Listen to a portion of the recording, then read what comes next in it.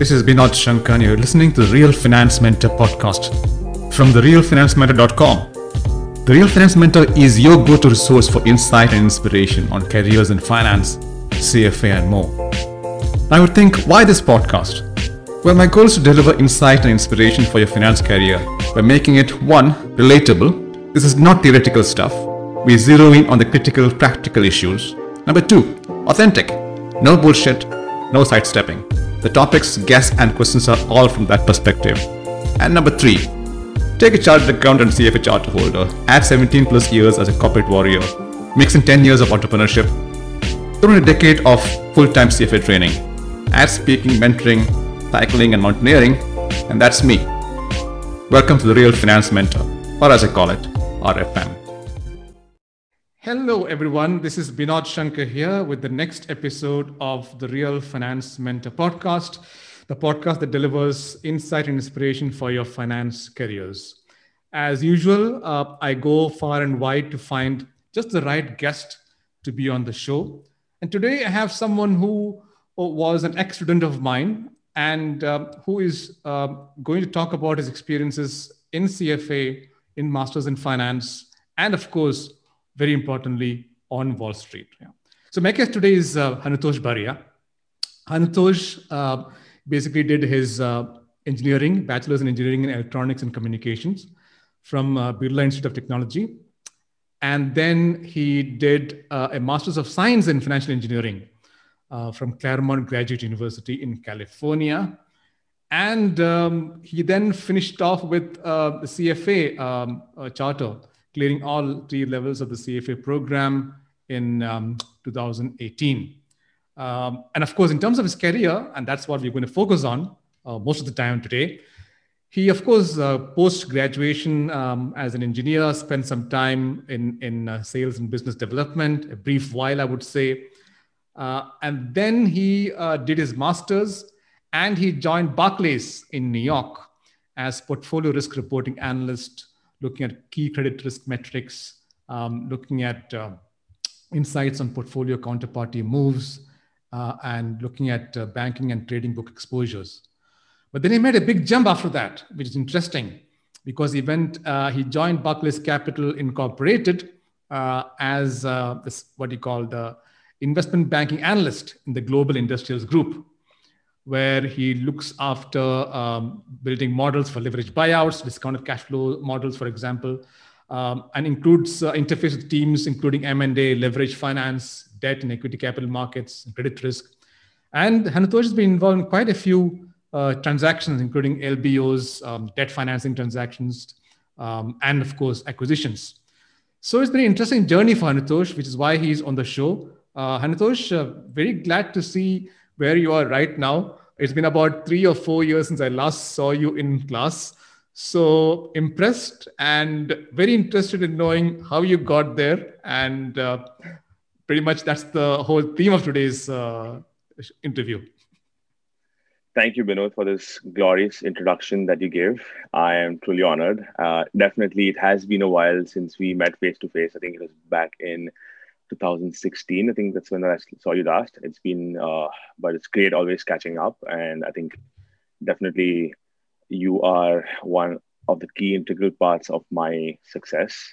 I mean, without you and Genesis and your training, I think I wouldn't be anywhere close to where I am. But yeah, thank you so much for having me on the show. Cool. Now, before we get to CFA, the charter, and where you are now, I want to ask a very interesting question. How did you get motivated as a freshly qualified electronics engineer to enter finance, given that you knew next to nothing about finance?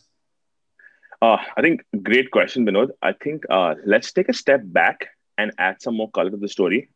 So per my recollection, the first time I ever heard about finance or remotely anything close to it was back in 2008 or 9 when the great financial crisis was taking place. I think there was a lot of buzz going around as to what's happening. And I just got curious and decided to read up on it as to what's going on. And one thing led to the other, and I stumbled upon the word structured products. And that was pretty interesting to me. And, it really fascinated me. And I just read it and I understood what's going on. And that was pretty much the end of it for that point in time, right? Moving moving onwards, I completed my undergrad in 2013 and got a job in an IT consulting firm back in Dubai.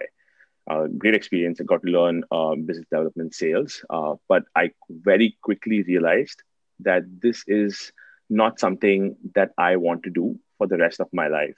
And that was really great of me to realize that.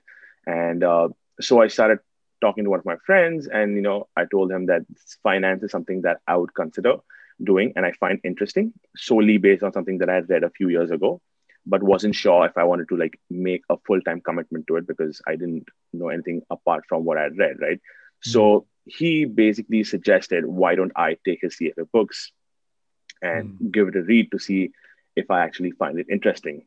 I mean, thank God I didn't start with ethics, but I gave it a read. I definitely read a few chapters from different subjects, and I decided, like, based on the initial read, this is something that I definitely liked just from the thought of what I was reading, and I could definitely see myself doing this as a career. Mm. And so this is something that I made a personal choice to make a switch, right? At this point, Right, right. as an engineer, we we solve problems, right? I Mm. decided to use those problem solving skills to solve the problems in the world of finance. So let's Right. just put it that way.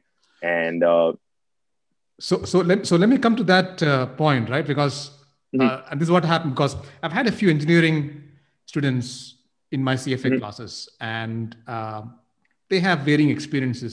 Now, you mentioned to me in an earlier conversation mhm, that your electronics engineering degree helped you in your CFA journey. Now, this yeah, is very surprising given the huge difference in domains. There's almost mhm. very little overlap in terms of topics.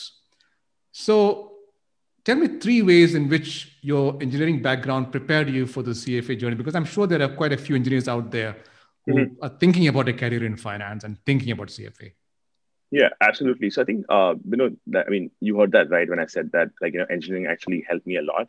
So engineering in general, right, is an interdisciplinary study where you're taught advanced concepts on mathematics, science, and a little bit of business management here and there, depending on which course you join, right? And essentially, it is then used, like, all your knowledge is then used to like design and conduct experiments, identify and solve problems, right, and make things easier. So it's pretty much like a packed 4 year intense program where you're challenged to learn different things and concepts and then apply it in either forms of assignments, projects, or various different to just test your knowledge, right? Hmm. And you're consistently tested and challenged on these things, like, and at every level, like, it increases, like, your challenges increase and your complexity increases. So let me give you an example, right? So Hmm. let's take mathematics as a subject, right? There are various equations, and most of it are actually derived from one thing or the other. It starts from one equation and then you build on it, right? And that just helps you think through different things and how to solve problems, right? And so basically, as I said, like, the equations are derived from one of the other, and there could be always one right answer, but there are multiple ways to get to the right answer, right? And that is something that you're taught during the course. It's not like either it's not a one way street. You can Hmm. probably Hmm. find multiple ways to solve the answer. Uh, and that's something that is taught in the course. And I think from my engineering program, something that I really learned and is transferable is basically logic and reasoning. That's one. We are actually taught how one thing relates to the other and how it could be used to look at how you can get to the answer using various different Hmm. steps. Hmm. Two are basically I would consider as technical skills, strong technical skills. Like, and what I mean to say is that you're actually given formal training in mathematics and other scientific concepts, which you might not think are useful then, but they're actually relevant to wide variety of concepts. Hmm. Uh, and I can give you an example of that. One of it being, like, stochastic processes, something that I really remember learning about was stochastic basically means random, right? So in one of my classes in, I think, cellular telecommunication, I still remember this, was that when you transfer data, the way data is transferred is basically you have a header cell, and then there's data between, and there's an ending cell. And when it's transmitted over device, it basically mixes up. So there's a stochastic process used to randomize the data so that no one can hack into it. And then at the receiver end, it's again used to lay out the data again. So this Hmm. concept is also used in finance for solving for bond volatility or option pricing and so on and so forth. So that's that. And then the third thing that I learned was critical thinking, right? The ability to actually ask questions, like ask why is this happening? Why is this taking place? I think that's a very important thing that you learn, just to Hmm. question everything. And that's very transferable, like, to finance and other aspects in other fields as well. Hmm. And I think the fourth thing that I learned was just the ability to work under pressure. Like, if I remember correctly, like every semester was approximately 4 to 5 months. We had roughly 6 subjects each semester, Hmm. and each subject had like four exams plus labs. So a lot of pressure. Like, every month you're pretty much studying, giving exams, trying to like move on, and the difficulty keeps increasing. So like a lot of work, a lot of deadlines to meet. That's something that you learn to work under pressure. Hmm. And so yeah, I think definitely all these above have definitely helped me in my CFA journey. And these are all transferable skills, which Of I course. feel like having an engineering degree helps just to lay a base in anything you do in life. And I mean, if you just, I mean, to be honest, like engineering is great, but like other fields as well play an important part because they just help you understand or look at things in a different way. I mean, on Hmm. Wall Street, I have seen folks coming from history majors, art majors, and Hmm. you can from commerce backgrounds, finance backgrounds, and all of them are put into investment analysis, and that's just because of the way they look at different things, and Right. that's something that's most important to Right. Right. understand. Yeah. I mean, I recall you struggled a lot initially in my FRA class in level one, right? I As I it definitely was don't a deny that. vast and alien topic for you, I'm sure.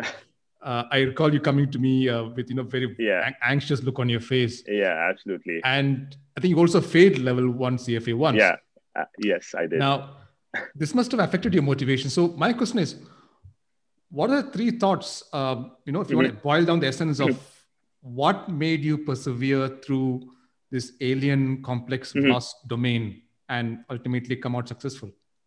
Yeah, absolutely. I think, yeah, I definitely failed level one. That's something I actually cherish. And it was like my first time in my life that I'd actually experienced failure. And that was something very difficult to deal with because all these years, maybe like 20, 21 years of your life, you're breezing through things and you're like, okay, I know what I'm doing, and then you're dealt a hard hand, and Hmm. you don't know what to expect, right?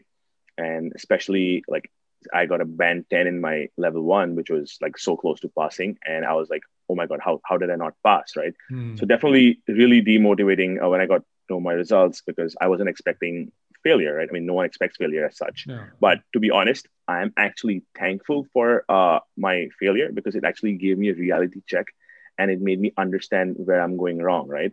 So Hmm. at that time in my head, I knew like, how did I overcome this? Was basically I knew like failure wasn't an option. I tried something totally different and I failed, and that is okay with me to fail as long as you keep getting up and trying on and moving on with it. And then second thing was this was something that I really wanted to do, and if I just gave it up on my first try, I mean Hmm. there would be nothing. I would probably be left as to where I was, and I would not be able to Hmm. pursue my dream. So I had to like keep pushing through it. So Hmm. these were some of my motivation factors. Of course, like my parents and my friends just pushed me through it, and of course, you were like a very good motivation to me at that point of time that it's Hmm. okay to fail. And I mean, in even like in day to day life, I feel it's okay to fail as long as you get up and keep trying on and move on with it. Absolutely. I Yeah, mean, the CFA journey must still be vivid in your mind. I know it's what I've qualified in 2015, and I still remember my level two and level three journeys vividly, right? yeah. So tell me the top challenge in each of level one, level two, and level three that you faced, and one way how you cracked each level. Yeah, so I think you're right. Like uh, every CF, every level of the exam poses a different and a unique set of challenges, and as you progress with them and you level up, it just gets tougher and tougher. So let's start with level Hmm. one, right? Like level one for me was absolutely like a new curriculum. Every subject that I went through was absolutely new. Never like study anything, maybe except for like some statistical concepts like mean, median, average, which everyone knows about it. So I guess I was pretty much brand new to this.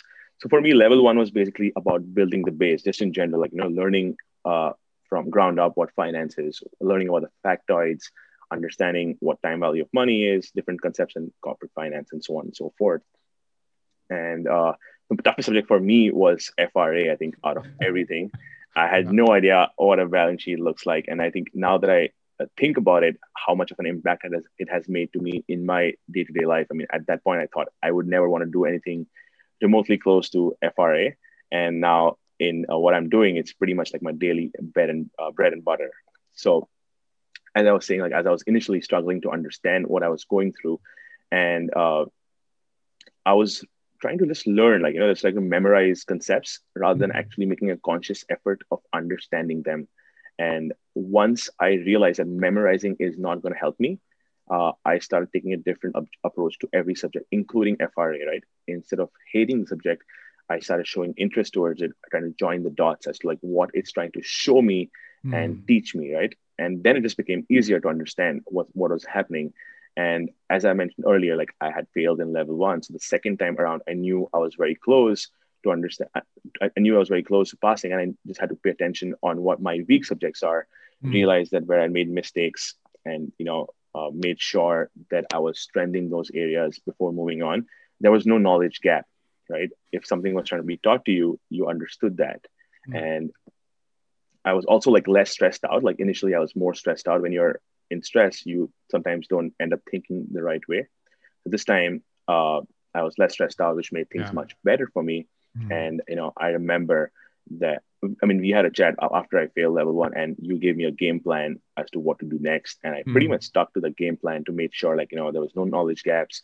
I understood what was being asked for in each LOS, and I think what was trying to teach me before moving on. And I think the most important thing was practicing, right? Like, yeah, sure, Mm. you learn everything, but the best way to remember it and actually apply it is actually through practice, actually solving multiple questions. So I think I made sure I solved across all levels. I made sure I solved all the end of chapter questions, the blue box examples. I actually went back to understand if I missed out on something. So that was like level Mm. one. Right.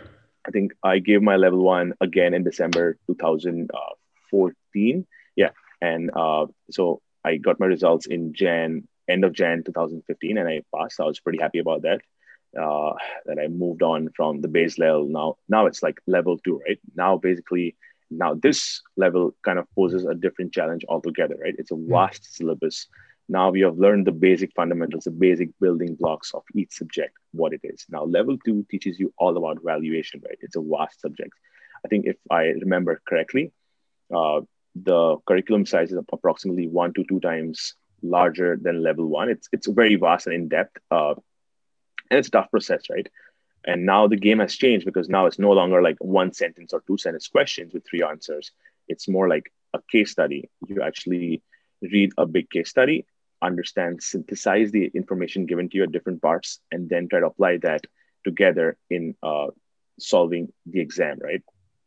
So I knew this was back in Feb 2015, and the exam was June first week 2015.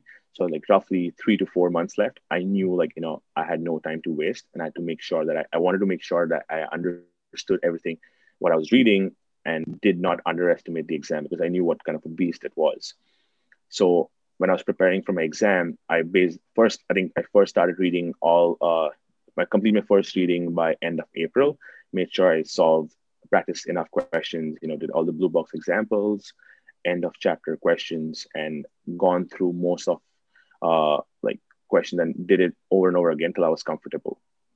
Now, for my level two, right, my game strategy was to nail down FRA and equity because at that time those were the heavier weighted subjects in the exam, followed by focusing on other subjects which were like in rank after those like fixed income, corporate finance, ethics, quants, and that's how it went on. And I made sure to practice a lot of questions. Most importantly, like time myself. It's very important. Like you have you have a big something to read, like you have a big case study to read and then answer the questions. It's not easy, and it's definitely making sure like I answered each question approximately in 3 minutes before moving on. And so yeah, I think I basically finished my second reading of Schwezer notes by first week of May, and now basically I had pretty much 3 weeks left for the exam, and all I was doing in that time was revising my formulas, getting up every day in the morning, writing down. It took me like an hour and a half. I'd find time, like write down each and every formula so I remember and understand each and every formula as to when it's asked. And then basically just going over the secret sauce, practicing multiple CFA mock exams, and just getting ready for the exam. I mean, at this point, like you just have to focus. You just know what your strengths are and what your weaknesses are. There's no way you can learn anything new in the last 1 week. So I was mostly focusing on what I knew my strengths, and just, you just go and give the exam. There's no way you know that you're going to nail the exam or not, because level two and level three are like totally humongous in your syllabus. And yeah, so that was it. And I passed my level two back in my first attempt in 2016 June. And yeah, that was definitely a big victory for me. Now moving on to level three. So level three, I gave it in June 2018. I think almost 2 years post my level two, while I was working at Barclays. As I went to the US and to do my master's, I did realize that it wasn't a good idea to study CFA and complete my master's at the same time. So level three was basically pushed back a little bit, but I definitely wanted to make sure that I cleared, because this was like the last hurdle. Now that you've cleared all two-thirds of the way, it does make sense to do the last thing again, like last level again. So level three, right, was again a different challenge again. And in this case, in level one, like, you learn the factoids, you learn various subjects and basic concepts.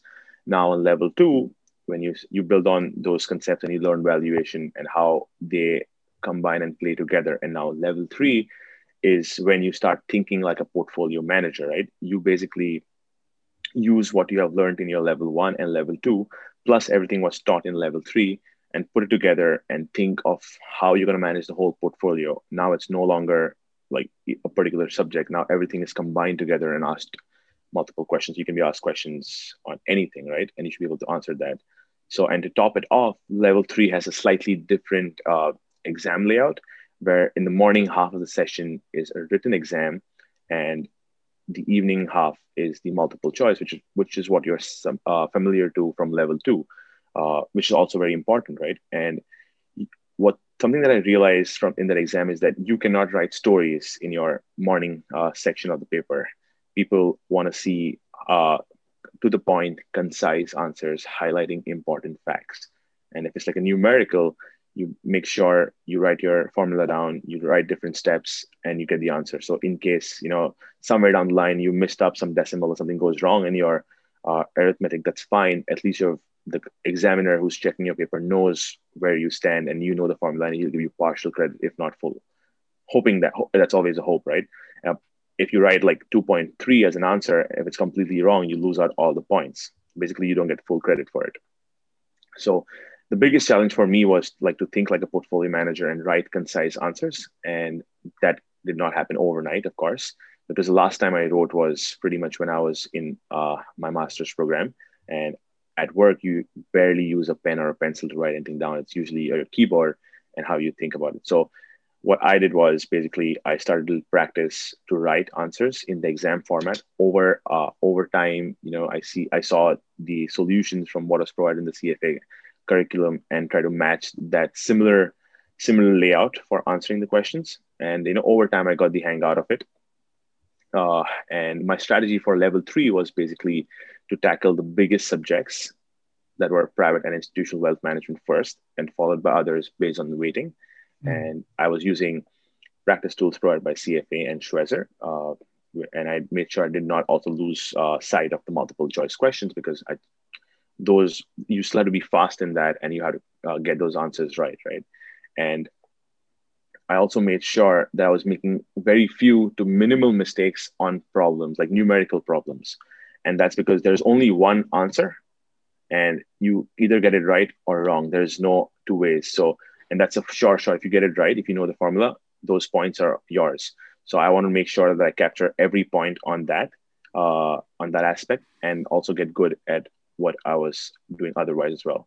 So in level three, like for CFA, I had to become more consistent and just understand the exam concept and just write the answer. But something that's a common theme that I've seen across all three levels is that apart from it getting harder each level, you as a person have to be more consistent, diligent, and how to be smart towards how you approach the exam.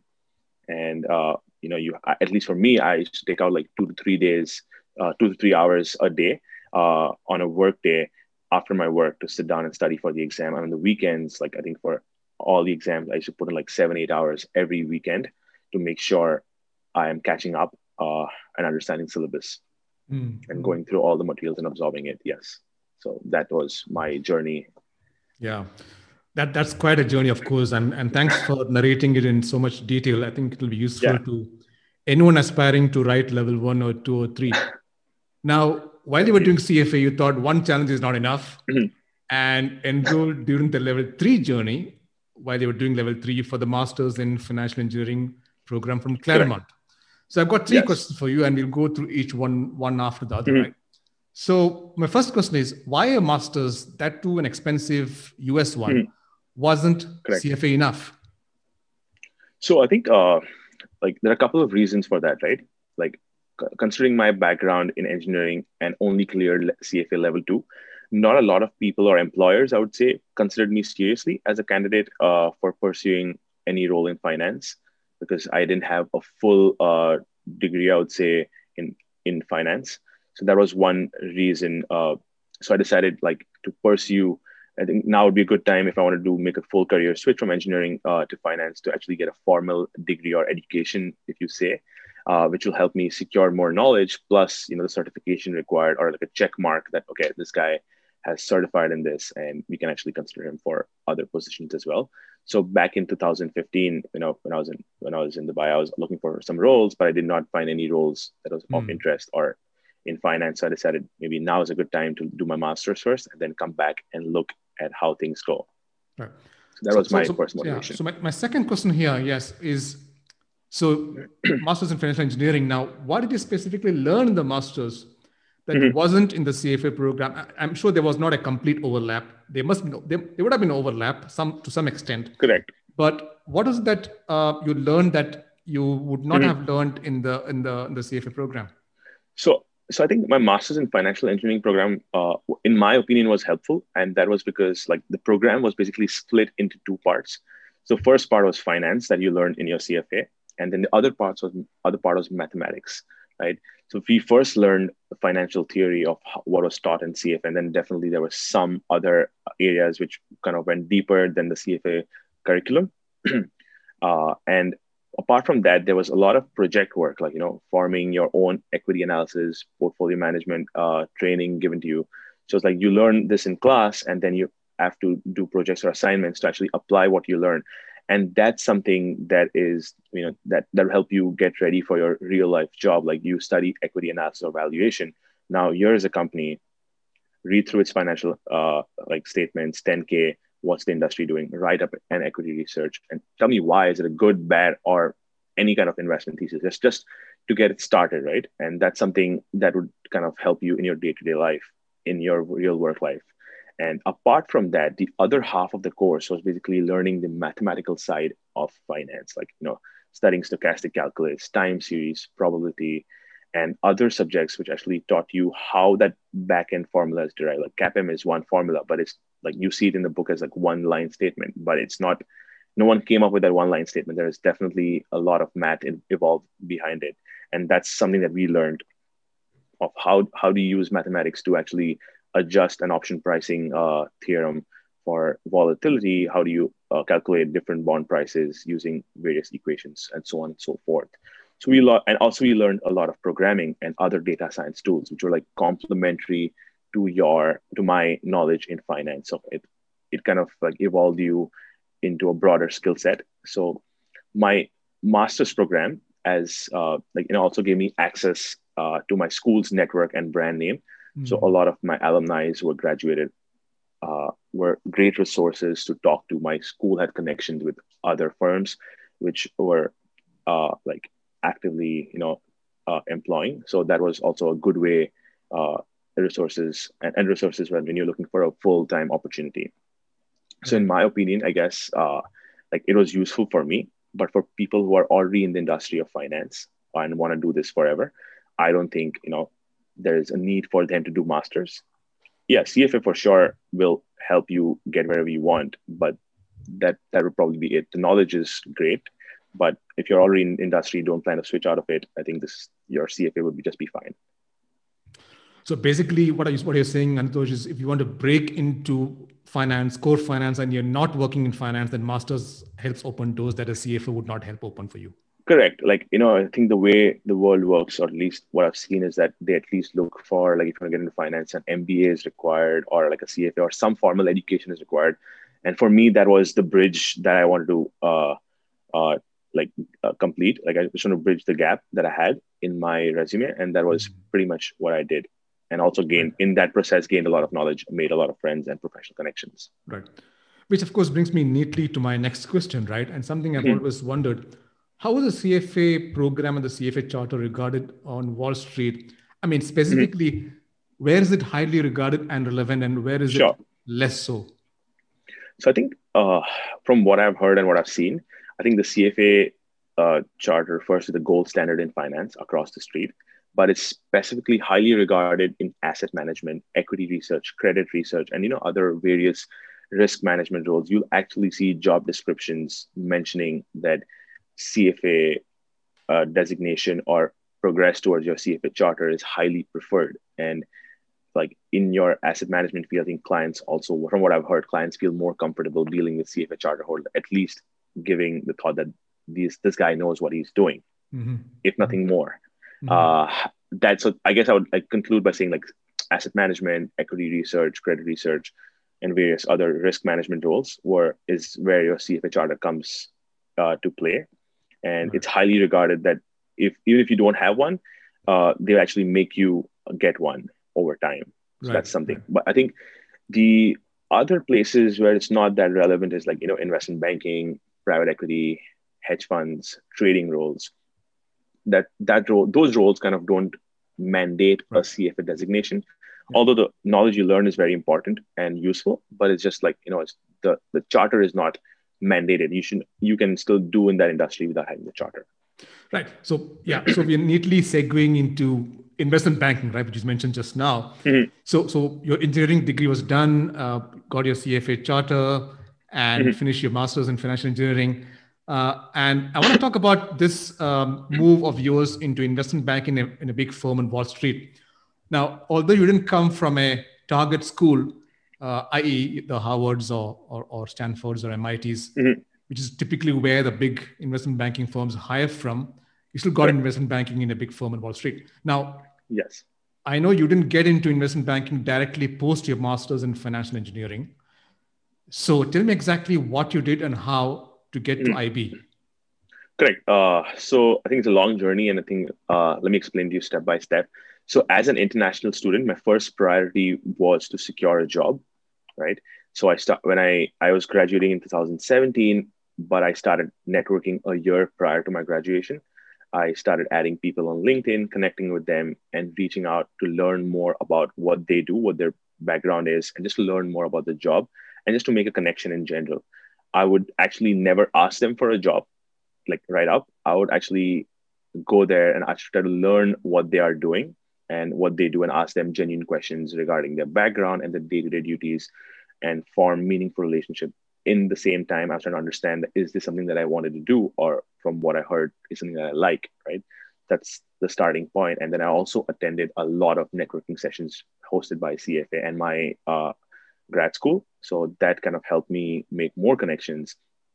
And you meet various working people. I would exchange my cards with their cards, make sure I follow up with them with an email saying that, hey, I met you yesterday, it was great meeting you, and I'd love to catch up sometime soon again. And just keep maintaining a connection. It's very essential. Like, over time, getting your name out there is in the market, and getting recognized over time is something that was my starting step.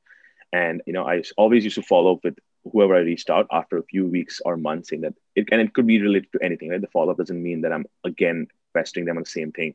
I would basically go and I would see an interesting article that was relevant to their field, and I would ask them questions. Or it could be as simple as, Happy Thanksgiving, Merry Christmas, have a great year. We should probably connect in the upcoming year. And that basically just kept me in front of their eyes and in their minds, so that anything comes up, they would probably, think about me. And that was like that's what I was doing. And at the end of it, it's always a numbers game, right? The more people you reach out to and connect, the higher your chances are getting closer to an interview and landing a job. So similar thing I did to secure my first role at Barclays as well. Back in 2016, February, I was visiting New York and I happened to ask one of my professors, do we have any distinguished alumni who I can meet over the next 1 week, or who he could introduce me to when I was making my trip to New York. And he mentioned that one of our professors at that time, whose teacher at Claremont, was also the chief risk officer of Americas at Barclays. And I was like, yes, absolutely, I have to meet him. And he connected me, and he he fortunately agreed to meet me. And I went to New York, I met him, and that was like my start of my friendship with him. And that was the beginning. And over time, when he came to Claremont, I used to always go say hi to him, at least just have a conversation with him to make sure that I was there, attend his classes, made sure I did good. And, we kind of bonded apart from the classes and the formal setting just as friends over time. And then now fast forwarding a year ahead to February 2017, I was actually looking for a job. Now it's coming closer to graduation. My thing was to land a job before I graduate so I don't have the headache after that. So I was focusing really hard on that. And I was talking to one of my seniors at that time. He had graduated and he was actually working at Barclays.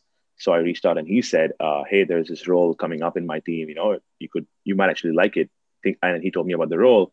So I actually enjoyed it from what I heard. And I reached out to my professor saying that, hey, I heard from my fellow colleague or my friend that there's this role in Barclays, and would it be possible for you just to make an introduction with me apart from him to someone else within the firm? And he actually made the connection, and it was one of the heads of that department where the role was opening up. And the person and I actually had a conversation for an hour and a half, and we actually enjoyed speaking with each other. And that basically led on to other things. I met with other 4 or 5 folks and had such conversations. And one thing led to the other.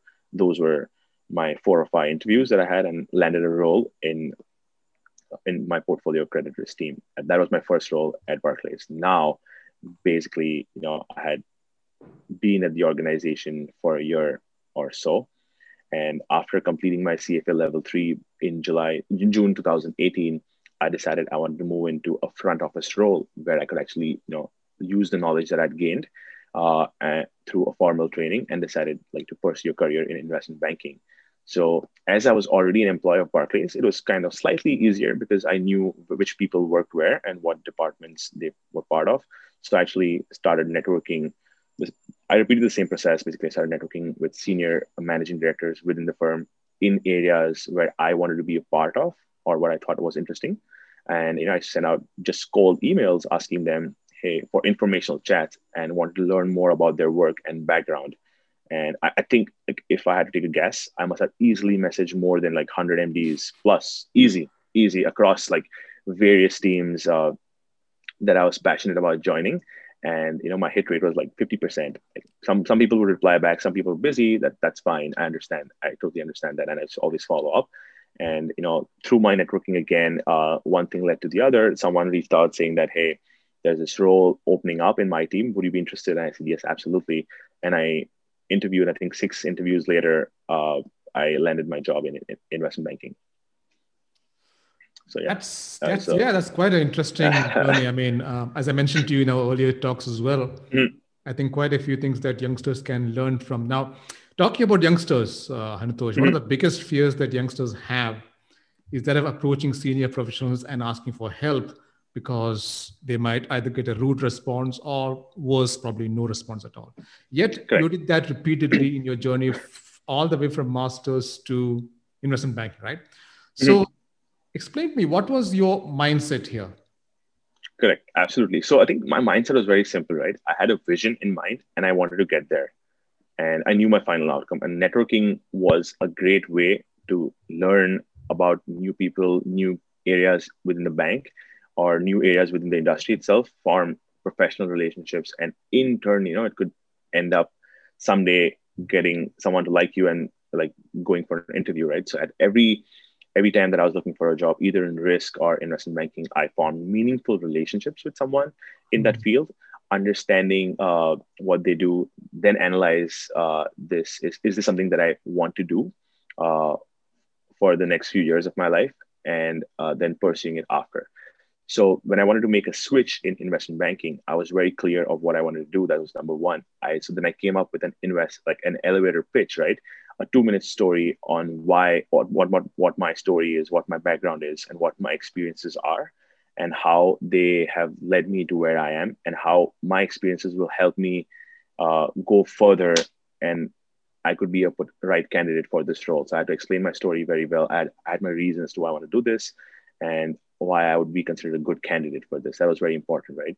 You essentially have to sell yourself, right? At the end of it, anything and everything you do in life, in one way or the other, is sales. Like, you want a job, what are you doing? You're actually pitching yourself and your skills to an employer. That's in a way sales, right?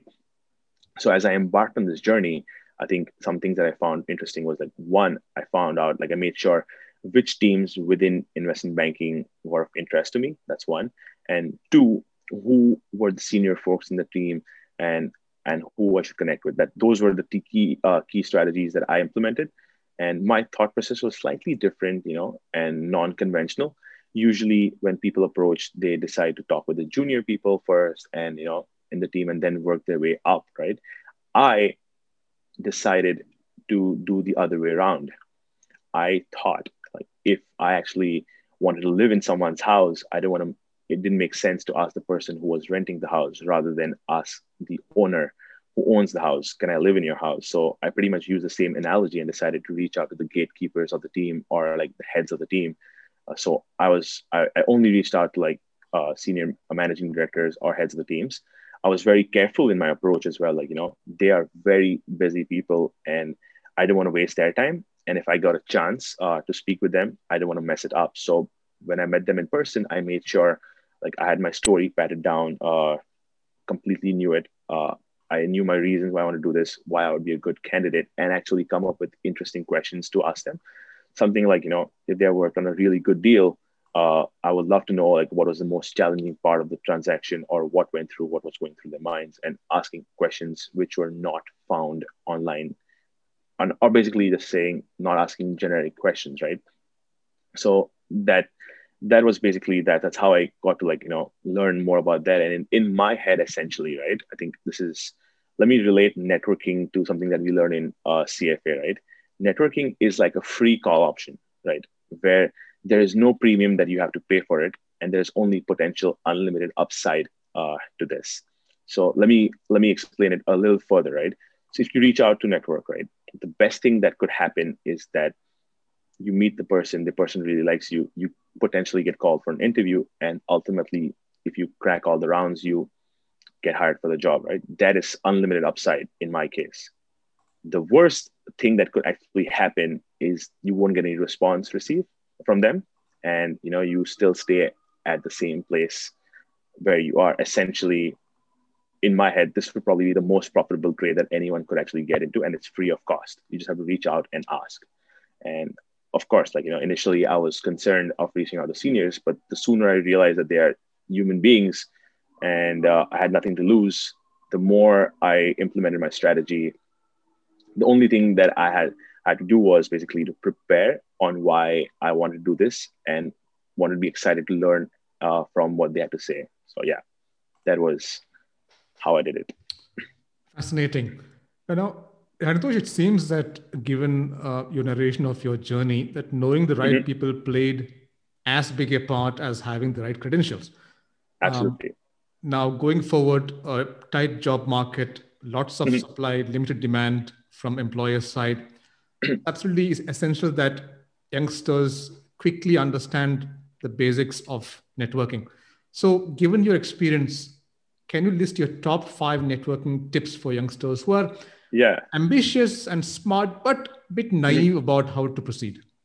Sure, absolutely. So I think, like, the first step that is that before you start networking, you should only pick one or two jobs, maximum of two jobs that you want to pursue, and not more than that, because when you narrow down the scope, it makes it much easier for you to network and easier to prepare. If you're choosing like five different fields, you got to learn five different subjects, and that's not the best way to use your time and resources. So that's one, like, narrow down on the jobs like that you really like, and have it ranked like number one, ranking one and two, like that's how you start. And then second, I would say is that you should never be afraid to reach out to people and connect, however senior or junior they are. This is the only way you will actually get yourself out there and be marketable and presentable in front of people. They will not know who you are till you actually reach out to them, right? Third is basically, I would say, know your audience, right? If you are speaking to someone who's working in, let's say, risk management, right? And if you ask them about a job in asset management, that would be a waste of their time and your time, right? As he basically would feel that you have not done your homework to understand where he works. And two is that he actually might be limited in that capacity to help you out because he's in a different field and you're asking help from him to go in a completely different field. So that's very limiting. Uh, Next is basically, I would say, like, never ask for a job, rather be genuine in connecting with the person to learn more about the field he is in, what he is doing, and forming a meaningful relationship. Yes, down the line, if things work up and you've shown interest and made a strong impression, he'll definitely keep you in mind, and that's how you pop up. And basically, if you form a really good relationship, I would remember, oh yeah, this person reached out to me. I think he might actually be good for a role. Let me just ring him up and see if he's still interested or available for this position, right? The next thing I would say is, like, networking is, like, not like a one-time exercise when you just reach out to people, connect with them once, and expect miracles to happen or take place. It's networking is more like a long-term investing. Like, you actually have to invest in this process. It's a very long-term process where you keep in touch with people. Like, just, it could be anything, right? Just being in front of them, and over time it will actually reap benefits. And like, last but not least, like, is that when you are speaking to someone senior, make sure you have your story padded down as to why you want to do this, what makes you a good candidate, and always have some interesting questions, and not some generic questions that you can find answers to online. Because, like, the first question they'll ask you is like, okay, why do you want to do this? And if you fumble or don't have a right answer, I would just be like, okay, this is just someone regular who is just looking for any job, and he's really not interested in this one, and he's just reaching out generally. So you are, and I think so that's something that's very important, to like know your story and why you want to do this. And also, like, you're trying to learn as much as possible about the field when you go out there and network. So you have to, like, and the best way to do it is basically asking questions uh, and which also shows curiosity to the person who you're talking to, right? And that kind of makes them think, okay, this guy's actually interested in this. Right, right.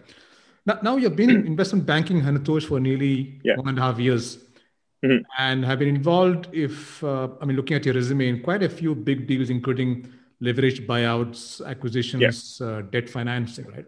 So I've got a Yep. few questions for you. Firstly, because a Mhm. lot of youngsters see investment as a very sexy field, investment banking, and they Yeah. all say they want to get a break into IB, but Yep. most of them have no clue of Mhm. skill set IB demands. So, what are Mhm. the top three skills, i.e., aptitude, Okay. All right. that you must have to succeed? Okay, so I think the most important skills, right, is technical skills. Like, you can say, like, accounting, valuation. Those are very important. That's your daily bread and butter, and you should. That's the bare minimum requirement. That's not even a requirement for you to get selected. Like, if you, it's like a tick mark.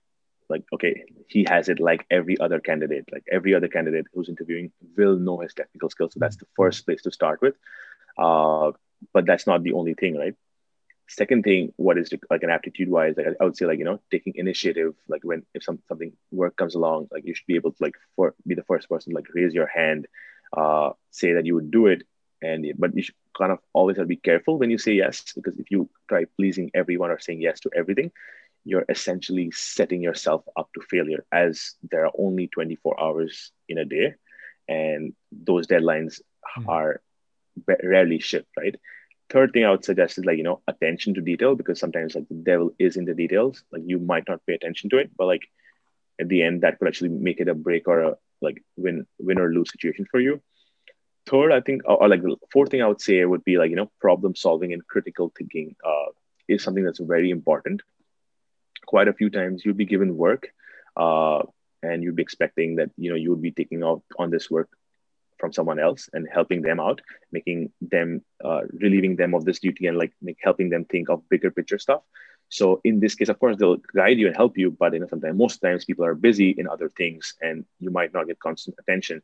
So for you to actually able to solve the problem given to you or think critically, that's very important. And that kind of shows that if you can do that, okay, we are giving him some responsibility, he's able to do that, let's move forward and give him higher responsibility. I think that's what they say, right? Like in banking, like before we help you merge two companies, show me complete this simple task before you actually end up doing something very heavy. So gaining the trust is very important of a person. Right. So that was two top three aptitude or skills that you need, right? What Correct. are the top three attitude in terms of your Yeah. approach to work that you must have in IB to succeed? So I think like something that's very important is like your soft skills, like your personality, how you speak, how you connect with people, how you present your work is very important. At the end of it, like any job that you do is requires some sort of like personal connection. And if you're an easy person to work with, that's much better for you and everyone compared to not being an easy person to work with. Two would be like, you should always ask questions, like show that you're eager to learn. Like if you don't understand anything, sure, take out the first 10, 15 minutes to understand it or do it by yourself. But if you don't, always ask questions as to why is this happening? Can you show me how it's done or anything that you don't understand? It just shows that you're eager to learn, right? And third thing I would say is like when you actually join, you may not know anything or everything at all. And that is okay as long as you're willing to put the effort and learn. That's something that's most important. And then the fourth thing I would say is like humility and being humble, right? Like showing excitement in your job, uh, not being arrogant, like being responsive to people when they email you right away. At least telling them, hey, like, look, I got this. I saw your email. I'll get back to this later on in the day or whenever you get time. That at least that way people know you've read their email and they are not consistently worried that have you got my email or not, right? So yeah. So essentially, like as a beginner, like you don't bring a lot to the table, but you're expected to bring excitement and eagerness to learn. And I think if you have these qualities, I think you're definitely, set up for success.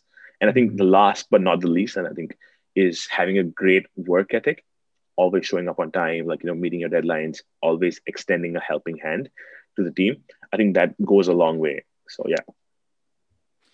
So, what are the three things you like the most about your job as an investment banking analyst? I think something that I really like about my job or truly love about my job is the kind of work we do. At the end, like me and my team or my team, which I'm part of, are actually providing strategic advice to clients. And those are big corporations on mergers, acquisitions, debt and equity raising, divestitures, and so on and so forth. That's something that's really interesting to me. Second thing is basically you actually get to meet and get to be on calls with CEOs, CFOs, and other senior executive members in the in in various companies, and you get to learn a lot from what the way they are thinking about things. And this is something that you don't get to see in a normal job or like a day to day. Like you will on your daily in no normal like it's a very rare opportunity I would say, given like you're being able to sit with them and understand the way of thinking and being able to learn from them as well.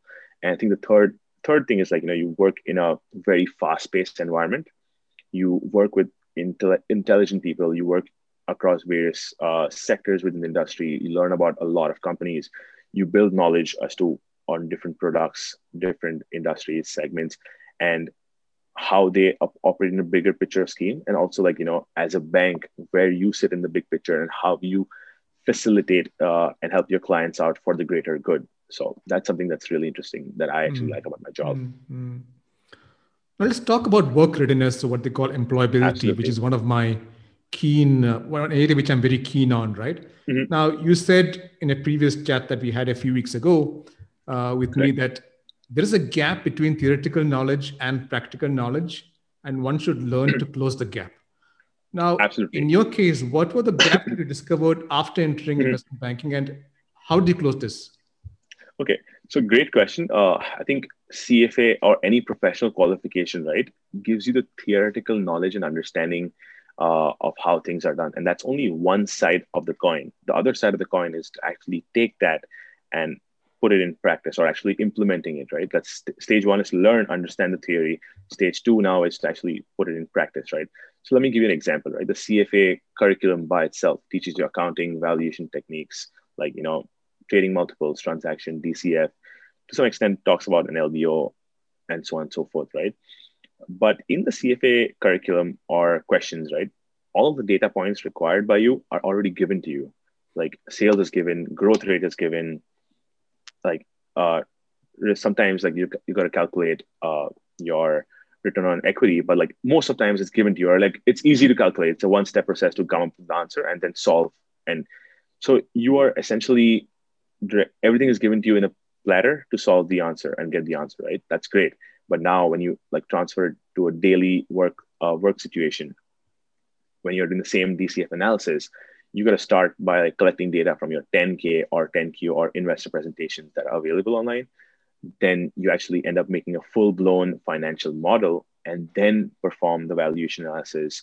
And that's a much longer process, right, than what was taught in our CFA. At the end, the result is the same, but it's a longer process to actually use Excel to actually implement it. So those are kind of the gaps that I identified, and those are the additional steps you need to take to transform your theoretical knowledge into practical knowledge, right? So in my experience, basically, I also had a similar experience where I had studied all of this in theory, but actually never applied this in practice, right? So there was a steep learning curve, and it is a fast-paced environment. You're given things, you got to learn things really quick and being able to deliver because deadlines cannot get pushed back. So initially, I would spend actually a lot of time first just refreshing my theoretical knowledge, but then also spending all my weekends just building financial models and just using different accounting concepts, valuation concepts, and putting it in practice. So I'll just literally take on any company's 10K, build out a 3 statement model, forecast it ahead, use various valuation techniques to value a company, and just keep practicing that over and over till it essentially becomes second nature. And that's how basically you bridge your gap from having a theoretical knowledge now putting in practice. Yeah. Great.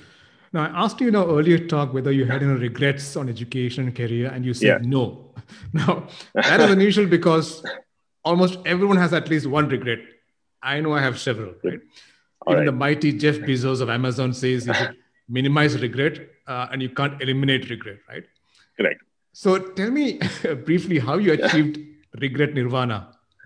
I think it's a great philosophical question, but from my standpoint, right, the way I look at it is slightly different. Like I personally feel that all the experiences, good or bad, from my undergrad to where I am today, have a common theme, and that basically is that from every stage I've learned something, and that was useful to apply to the next stage, right? And I'm actually grateful for that. Like if I did something and I did not like it, I found out the reason as to why I not like it. And now I know, okay, this is something that I don't want to do in the future.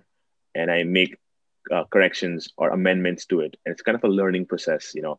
And if I like something, then I'd make sure, okay, I like it. Now let me put in more effort to make myself better at it. So I always believe like in trying everything out. And it's okay. Like, sometimes you fail. That's totally fine. You get up, you learn from it. You're free. I think the best teachers are actually your failure. That whoever said that was absolutely right, and that's how you do it, right? I mean, you failed, you like something, you don't like something, you basically try everything out. That way, you know what you're good at, what you're not good at, and you do not have the fear of missing out on anything. So I guess at least in my viewpoint, I would actually say that I have no regrets, and I believe that all of my experiences together have actually helped me get to where I am today. And I'm hopeful that it would probably play out the same way in the future. Yeah. Fantastic. Thanks so much, Hanutosh.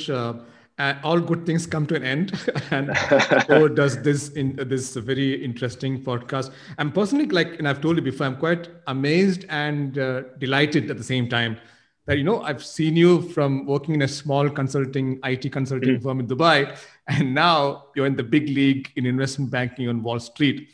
So kudos to you. I think, of course, a lot of Thank you so all the much. credit goes to your attitude and aptitude, and in terms of learning and networking and the mindset, right? The mindset of not Of giving course. up despite failure in level one, for example, or Yeah. not getting into IB in the first shot, Mhm. or not many MDs not replying to your approaches towards them.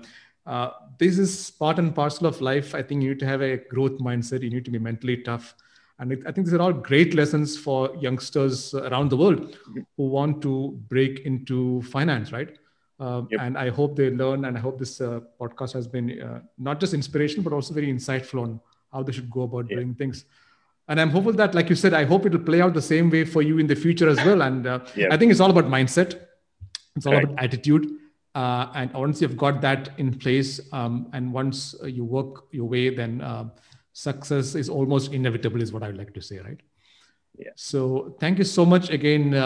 Hantosh. Wonderful reconnecting with you after a Absolutely. while. Thank you so much, Binod, for having me. I think it was definitely a pleasure. And I think, as I said earlier, like, I definitely, part of my success also belongs to you. If I had not met you or had you not guided me out, I probably wouldn't be where I am today, or it wouldn't be as of an easier transition and be much more of a difficult transition to where I am. That's very generous of you, but I'll accept that. I won't complain. Thank you so much, Hanutosh, and I wish you Yeah. the very best in your Thank career. you This so much, podcast Binod. is brought to you by the Real Finance Mentor. Thank you so much for listening, and I really hope you found it insightful and inspirational. If you did enjoy this episode, please drop us a review and spread the word. And be sure to check out more exclusive content on therealfinancementor.com and my LinkedIn profile, which is Binod Shankar CFA. Let's keep in touch. Just add your name to the mailing list on therealfinancementor.com and we'll tell you about new episodes, plus book reviews, upcoming events, and blogs. Till the next time, onwards and upwards.